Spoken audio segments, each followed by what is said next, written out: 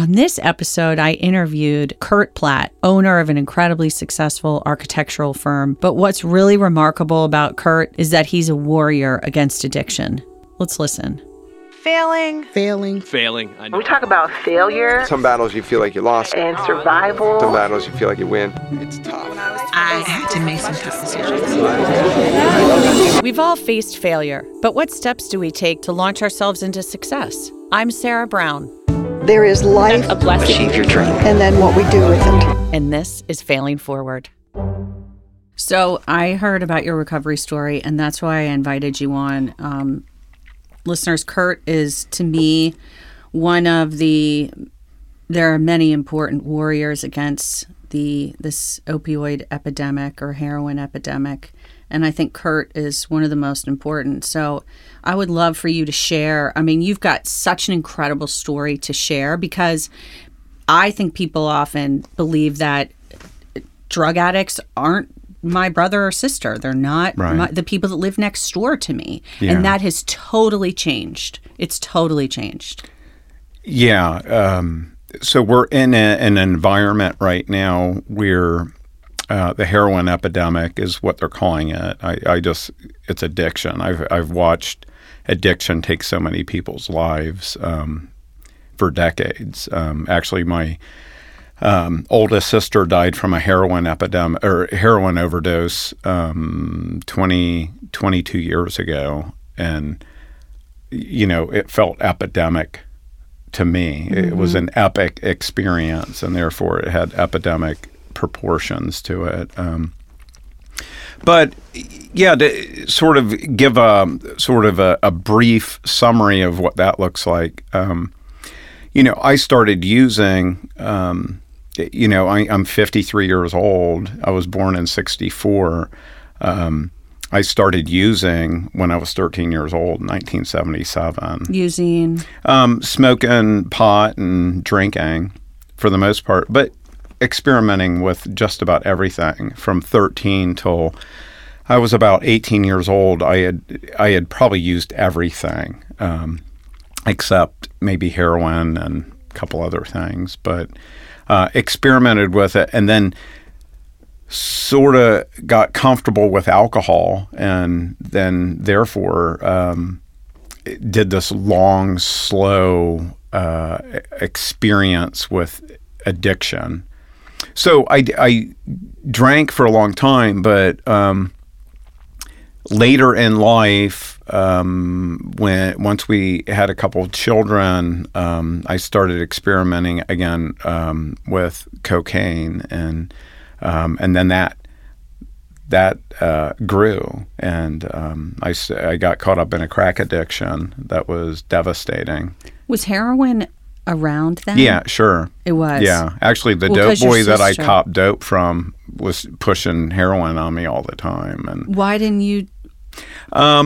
I liked cocaine. Yeah. I just liked. Right. It was my drug of choice. It was just what I was looking for. But eventually, you'd stop using cocaine, right? And you'd use crack, right? Yeah. Or would you like? Very similar, but yeah. So it's a similar high. Very similar. Okay. Yeah. Okay. And what I would say also is a lot of people differentiate, especially with this heroin epidemic and the opioid surge. Yes. But really, it's addiction, and whether it's alcohol or it's weed or it's heroin or it's anything, it is all the same thing, and the solution is always the same thing. And the solution is? The solution is first to become abstinent, but the other is there's a physical, an emotional, and a spiritual aspect to the solution to this thing.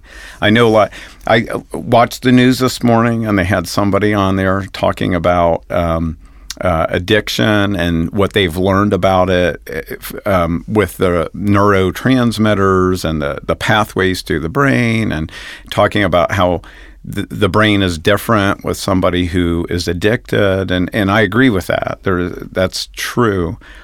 But the newscaster said, well, what are they doing about some sort of vaccine for addiction? And for me, that would be the most tragic thing that could ever happen, is coming up with a vaccine for addiction, because addiction just brings you to a place where most human beings come to on their own, or eventually have to come to. Some people get there sooner, some people get there later, but they have to wrestle with what fulfills them. What's the source of their fulfillment? And if I'm finding it in people, places, and things, I will not be a fulfilled person. I won't be I won't have much to give away. Yeah. I'm not moving forward with purpose and intentionality. It just doesn't happen until you get to that place. So whether addiction's a failure, whether you lose your business, whether you get a divorce, I think what you're saying is that you kind of have to hit that rock bottom in order to find that source of fulfillment, right? And that's a gift. It's an incredible gift. And some people get it at these really, what I would consider these high, and you talk about a bottom, it's, I don't know what rock bottom is. There are bottoms and you choose your bottom. And I've seen people, I've got a friend of mine that I think he was 13 years old, and he got to a place where he was not okay with not having purpose in his life. And I was like, wow. What the heck? That wasn't my story, right. But that's really cool. But what a beautiful story for him. And his life is all about serving people and laying down his life for other human beings. And he's a beautiful man, and he's got a beautiful life. And the way he approaches people is extraordinary. Can you say more about this piece around giving it away? Yeah. I think that's what it's all about. How do you get there? Is that the question? Or why is it important? What's that learning lesson around giving it away? Because in recovery, we'll talk a lot about the fact that, you have to hit that sort of rock bottom, or whatever your bottom is, like you said, the 13-year-olds, whatever bottom it is. And then once you figure out what your purpose is, then the more you give away, the more you get back, right? Yeah. My favorite people are the people who give it away and don't want anything back. Right.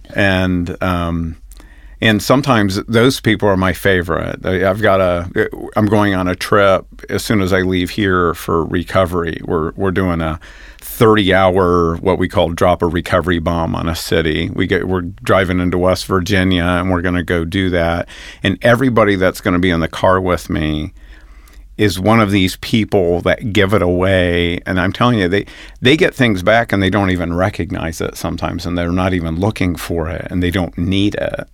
And I love that. I love that. Yeah. Hey, tell me more about what you guys are doing this weekend. Well, it's for 12-step recovery. They've asked a handful of us to come out and speak at a 12-step meeting, and one, we call it a speaker jam. You just rack and stack your people, and they speak, and they tell their story one after another. And so we're renting a Suburban, and we just pile in the car, and we tell all kinds of crazy war stories on the way down. And then we go and we speak, and we get lifted up and filled spiritually, and we come back, and it's like a spiritual experience. Yeah, a high almost. Yeah. But giving it away, it's I'm telling you, everybody has to wrestle with us, but in recovery, it's almost like the human condition on steroids. It's everything's magnified.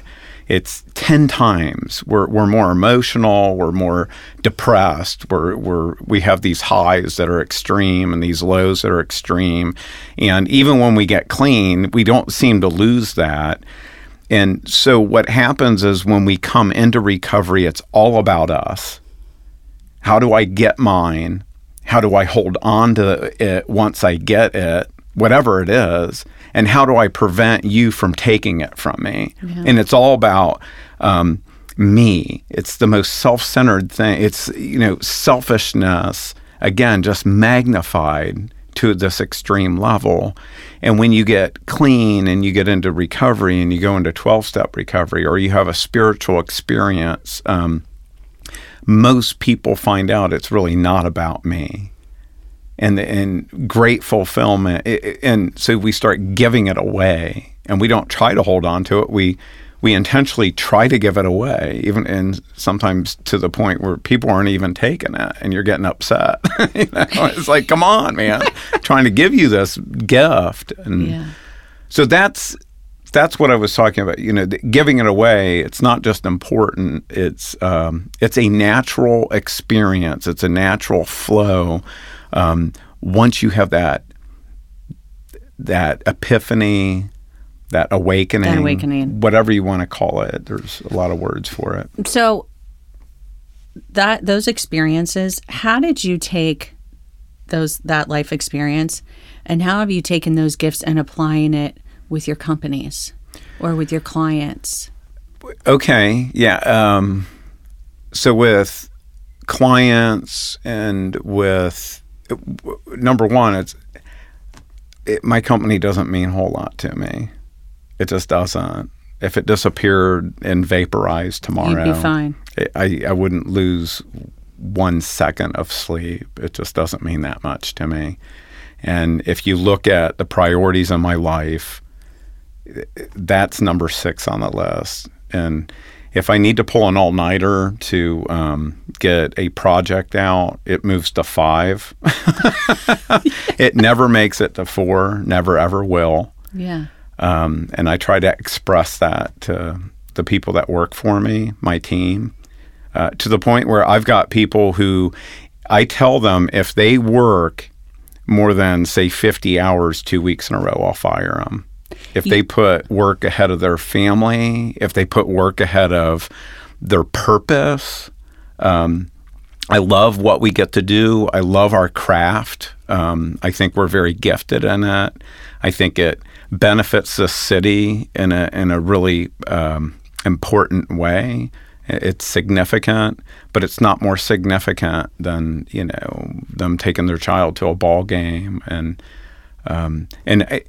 that's what I've learned through this whole journey, and that's how I put it in front of my team. And even with clients, we do a lot of nonprofit stuff, so we give a lot away. We kind of, I'm a part of a church where we tithe, but we also tithe at the company level. Mm-hmm. And I let people know that that's what we're doing, and so they get to pick what things we go after for that.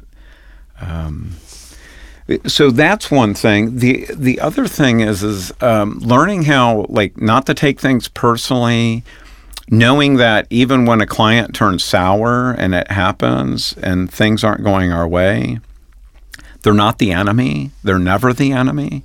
I mean, ever. And because I've gone through things where I went through a failed business and it ended tragically. It was about a 14-month experience, and at the end, this before? This was when I launched my architectural firm. I started I was 50% owner in a construction company with somebody. Okay. And in 14 months, we signed up 5 projects to go build them. It was $2 million worth of construction. And at 14 months, I found out that my partner had basically put us $300,000 in the red, and so we weren't really happy with one another. Right. And it was legal, and it was bad. It was as bad as could be. It was tragic. And everybody said we were enemies, and I had to learn that he wasn't my enemy, and he didn't intentionally do it. He mismanaged stuff. He underbid things, and I had to go through a journey. That's where I really learned it, was looking at him as this broken human being who was trying his best, and he failed. And and this is how I did it, is I had to look at him through the eyes of his children. And that was, I love that. that was really powerful. He had 3 sons, and they thought he was Superman, and he was broken, and he was depressed, and all these bad things were happening, and we were coming against one another. And I gave that up. I surrendered it, and I just went and cleaned everything up and moved on. And how were you able to get to that point? Look at him through the eyes of his children. Through my faith. It was through my faith, through a lot of prayer and just being in listening and being prompted and moved. It wasn't me. It was outside of me telling me, I want you to do this. And I resisted for a long time. And that was at the same time that you were opening up the architectural firm? Yeah, the architectural firm was up and running, but it was struggling because of what was going on with it. I had to spend 18 months without any pay and go clean up things to make sure that there were no lawsuits. And in the end, there were no lawsuits. And I was the one that had to do it. And by doing that, it was like, I tell people, I felt like I got a Harvard degree in business I did forensic accounting. Oh my God. And I mean, I like to draw and paint. Right. I hate accounting. Yeah. But I learned so much from it. And what I learned most was stepping out into a risky situation with just a primal, savage faith and knowing that the power was going to show up that wasn't coming from me, and in a fully surrendered posture. And I just love that now. That was so hard then. It took so much, like belief. Mm-hmm. And now I'm not, I read a lot of stuff, and there's one author that I love, and he calls it, instead of, at some point you're a believer in something or whatever it is, but at some point you've experienced enough of it that you don't have to be a believer anymore. You're an experiencer. And that's what I was doing and that's what I do now. I love experiencing extreme situations where it's very uncertain and there's no answer and there's no straight line and there's, it looks so improbable, and I just get jacked up when I go into a situation like that. Yeah, I've been journaling the last couple months. Yeah. And so anytime I have what I like that, I call a God shot, and I have a little symbol in my journal so that I can keep track, just like be able to look back. But it also keeps me observing. Yeah. But I really like that experiencer. Yeah, a lot. It's a beautiful place to be. This experience. So I've got this team, and this team is amazing, but it freaks half of them out because they're like A types, and they like team? linear. At work? At work. Yeah. Well, everywhere. My family, everywhere. My wife's a linear person, so it's. But when they're freaked out, I know I'm in the right spot. I know things are going well. Mm. Okay, so you didn't take pay for 18 months, which I'm like, how did you do that? Was your wife working? I mean, just from a practical standpoint. And you had 3 kids then. My wife was working, and I sat down with her, told her what was going on. I mean, she didn't even want me to start a business. But like I was saying at the beginning, it's not like I didn't do this out of great courage with a great business plan. I already said that. It's basically, the wheels had fallen off. My addiction had gotten so bad that... was that during the addiction? It was right before. I had 3 months clean when I started my business.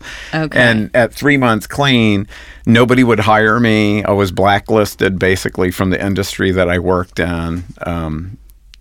Nobody's going to hire somebody after what I had... It became pretty public what was going on in my life. It did. Sure. Okay. Yeah. I wasn't on the news, but within the industry that I travel that I'm in, it just became pretty clear what was happening. So I had no other option. So I started my own thing. shortly after I started my own thing, I mean, at 3 months, I'm in this business with this other partner, and 14 months later, I'm going through this cleanup, this toxic waste cleanup.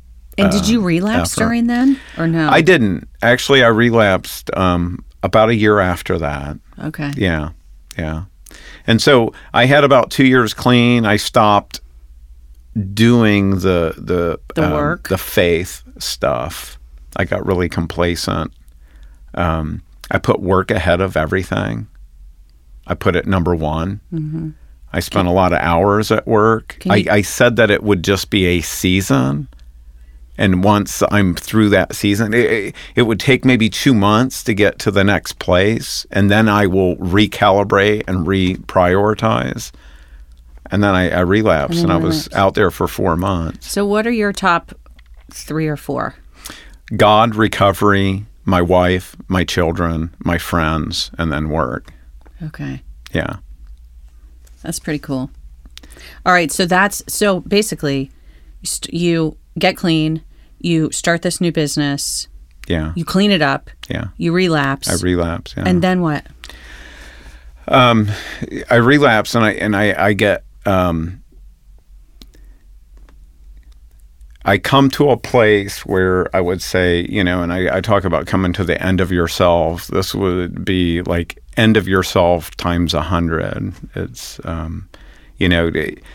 people who have a period of time clean and try to get back, it's really, really difficult.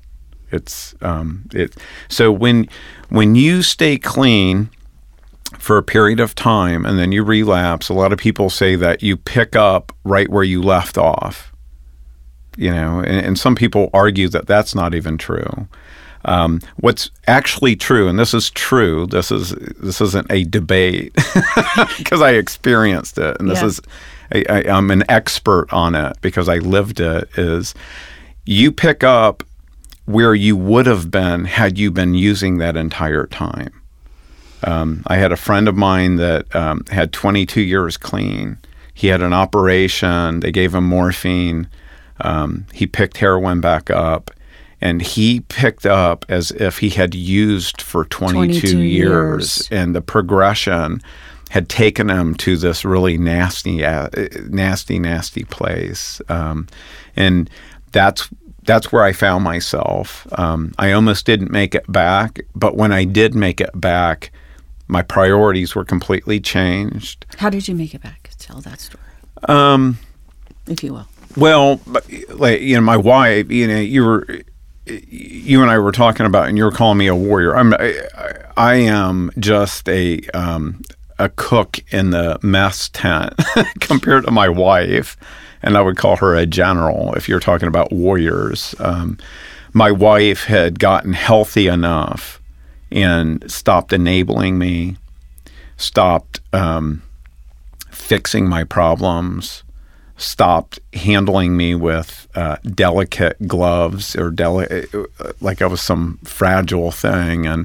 And so she told me one day, she knew I was using, I admitted it, and she said, if you pick up one more time, or if you disappear one more time, or if you fail to interact with the kids the way you promised to one more time, you're out.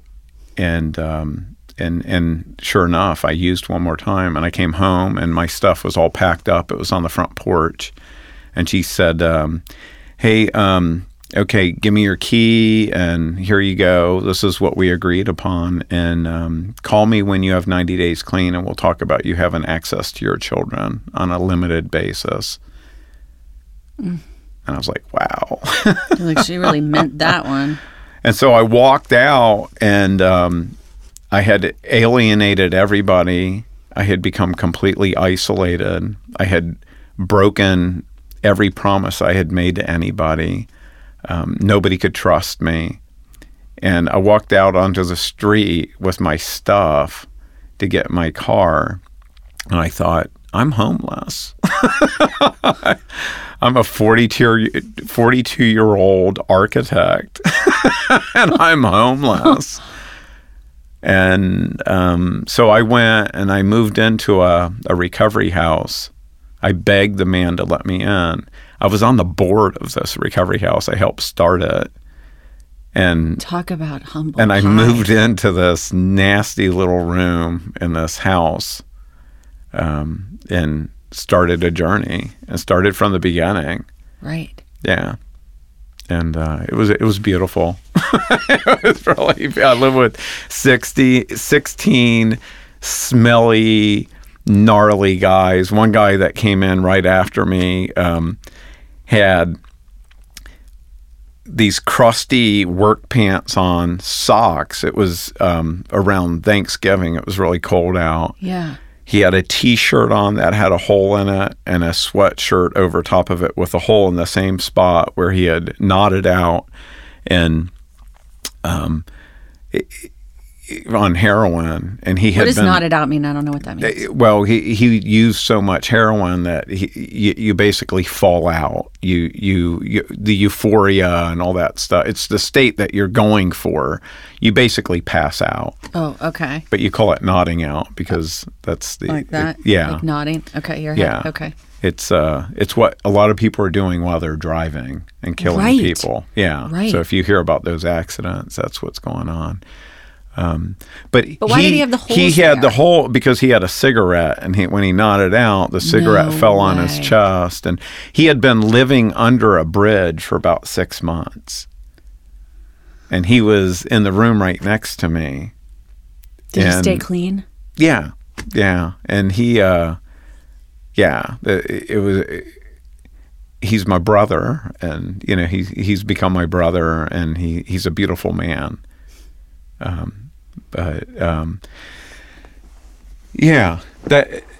So that's how I got started. And what happened at that point is I made a uncompromising, unconditional, savage commitment to to being in recovery and pursuing God's heart.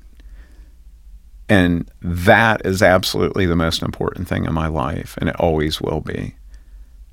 And that commitment looks like, I'm very plugged into a 12-step recovery program. I get to sponsor a whole lot of guys, and they sponsor guys, and they sponsor guys, and they sponsor guys.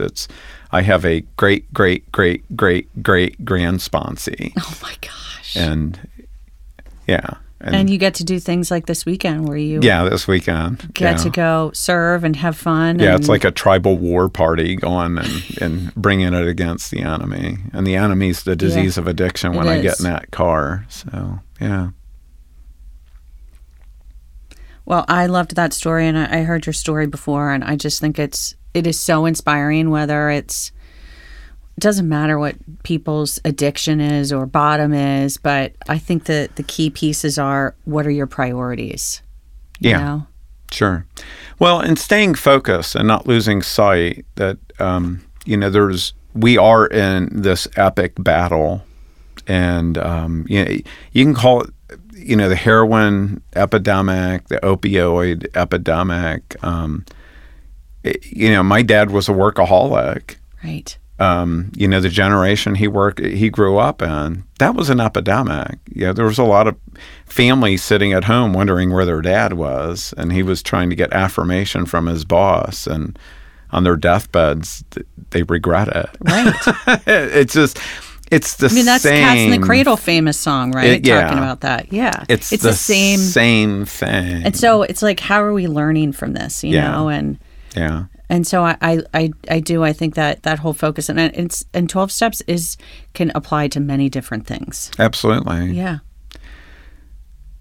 But it's when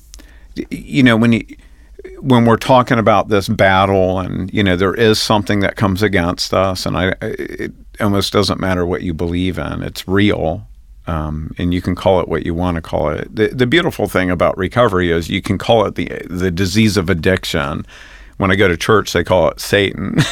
When you go, in other arenas, they call it different things. But there's something that is coming against us, and it's not people. It's an entity, and this thing wants us to get comfortable. It wants us to get complacent. It wants us to fill our lives with busyness and manyness and the next thing and the greener pastures and all these things, and it's of epidemic proportion, and therefore the heroin epidemic just jumped on the coattails of that phenomena that's going on in not just this country but on this planet. And so that's why I think these podcasts, Failing Forward, are so important, because I think it gives people the opportunity to share what those challenges were and gives them hope. Gives others hope so that we can learn and improve and become the human beings that we're supposed to become or be. Yeah. You are amazing. Is there any last thoughts that you think are important to share that we haven't gone over? I would encourage people, whoever's listening to this, and thanks for asking me to do this, and I don't even know what the audience is. I'm just like cowboying the thing. We do that with great. Everything. Yeah. The audience really is anybody that's interested in self-development. Yeah, cool. Becoming a better person. And what I would tell people is, be bold and make sure that that faith and risk and adventure and mystery and anything that requires you to step out into be very uncomfortable. That's what I do at like my work, and that's what I do with my sponsees, and that's what I do in the recovery community, and that's what I do anywhere I'm on a board. And I just tell them, look, man, if we're comfortable, there's something wrong, man. And if we stay comfortable for a long period of time, I'm out. I have no interest in being here. And I tell people that at my work, and it kind of freaks them out a little bit when I say I'm out of here if we're not on the edge. Yeah. And it's not just to be on the edge. It's not thrill seeking. It's purpose seeking. It's intention seeking. It's changing the world. You can't change the world if you're comfortable. It just doesn't work that way. So I would encourage people to do that. I would also encourage people to explore the idea that it's a lot of people laser focus on certain things. It's just like they're looking for the magic pill for addiction. And when they're looking for I heard a quote recently. It's like, tell an addict that they think they found a pill that cures addiction. And what's the addict going to say? I wonder what 2 will do. I was going to say, and I wonder if I snorted it, what would happen? And so it's not about the symptoms. It's not about the condition that you find yourself in. It's about the journey forward. And it always has to do with inner healing of some sort. And it's a physical, it's an emotional, and it's a spiritual solution. Always. It's always that way. And it's never just one thing. Amen. I want to thank everyone behind the scenes, Anna Bolke, our producer, and the incredible team at Gwyn Sound. If you liked this episode, please go to iTunes, subscribe, rate, and write a review. On the next Failing Forward, imagine a closet of misfit toys. This is my next guest's symbol of success, Mike Hoding, toy maker.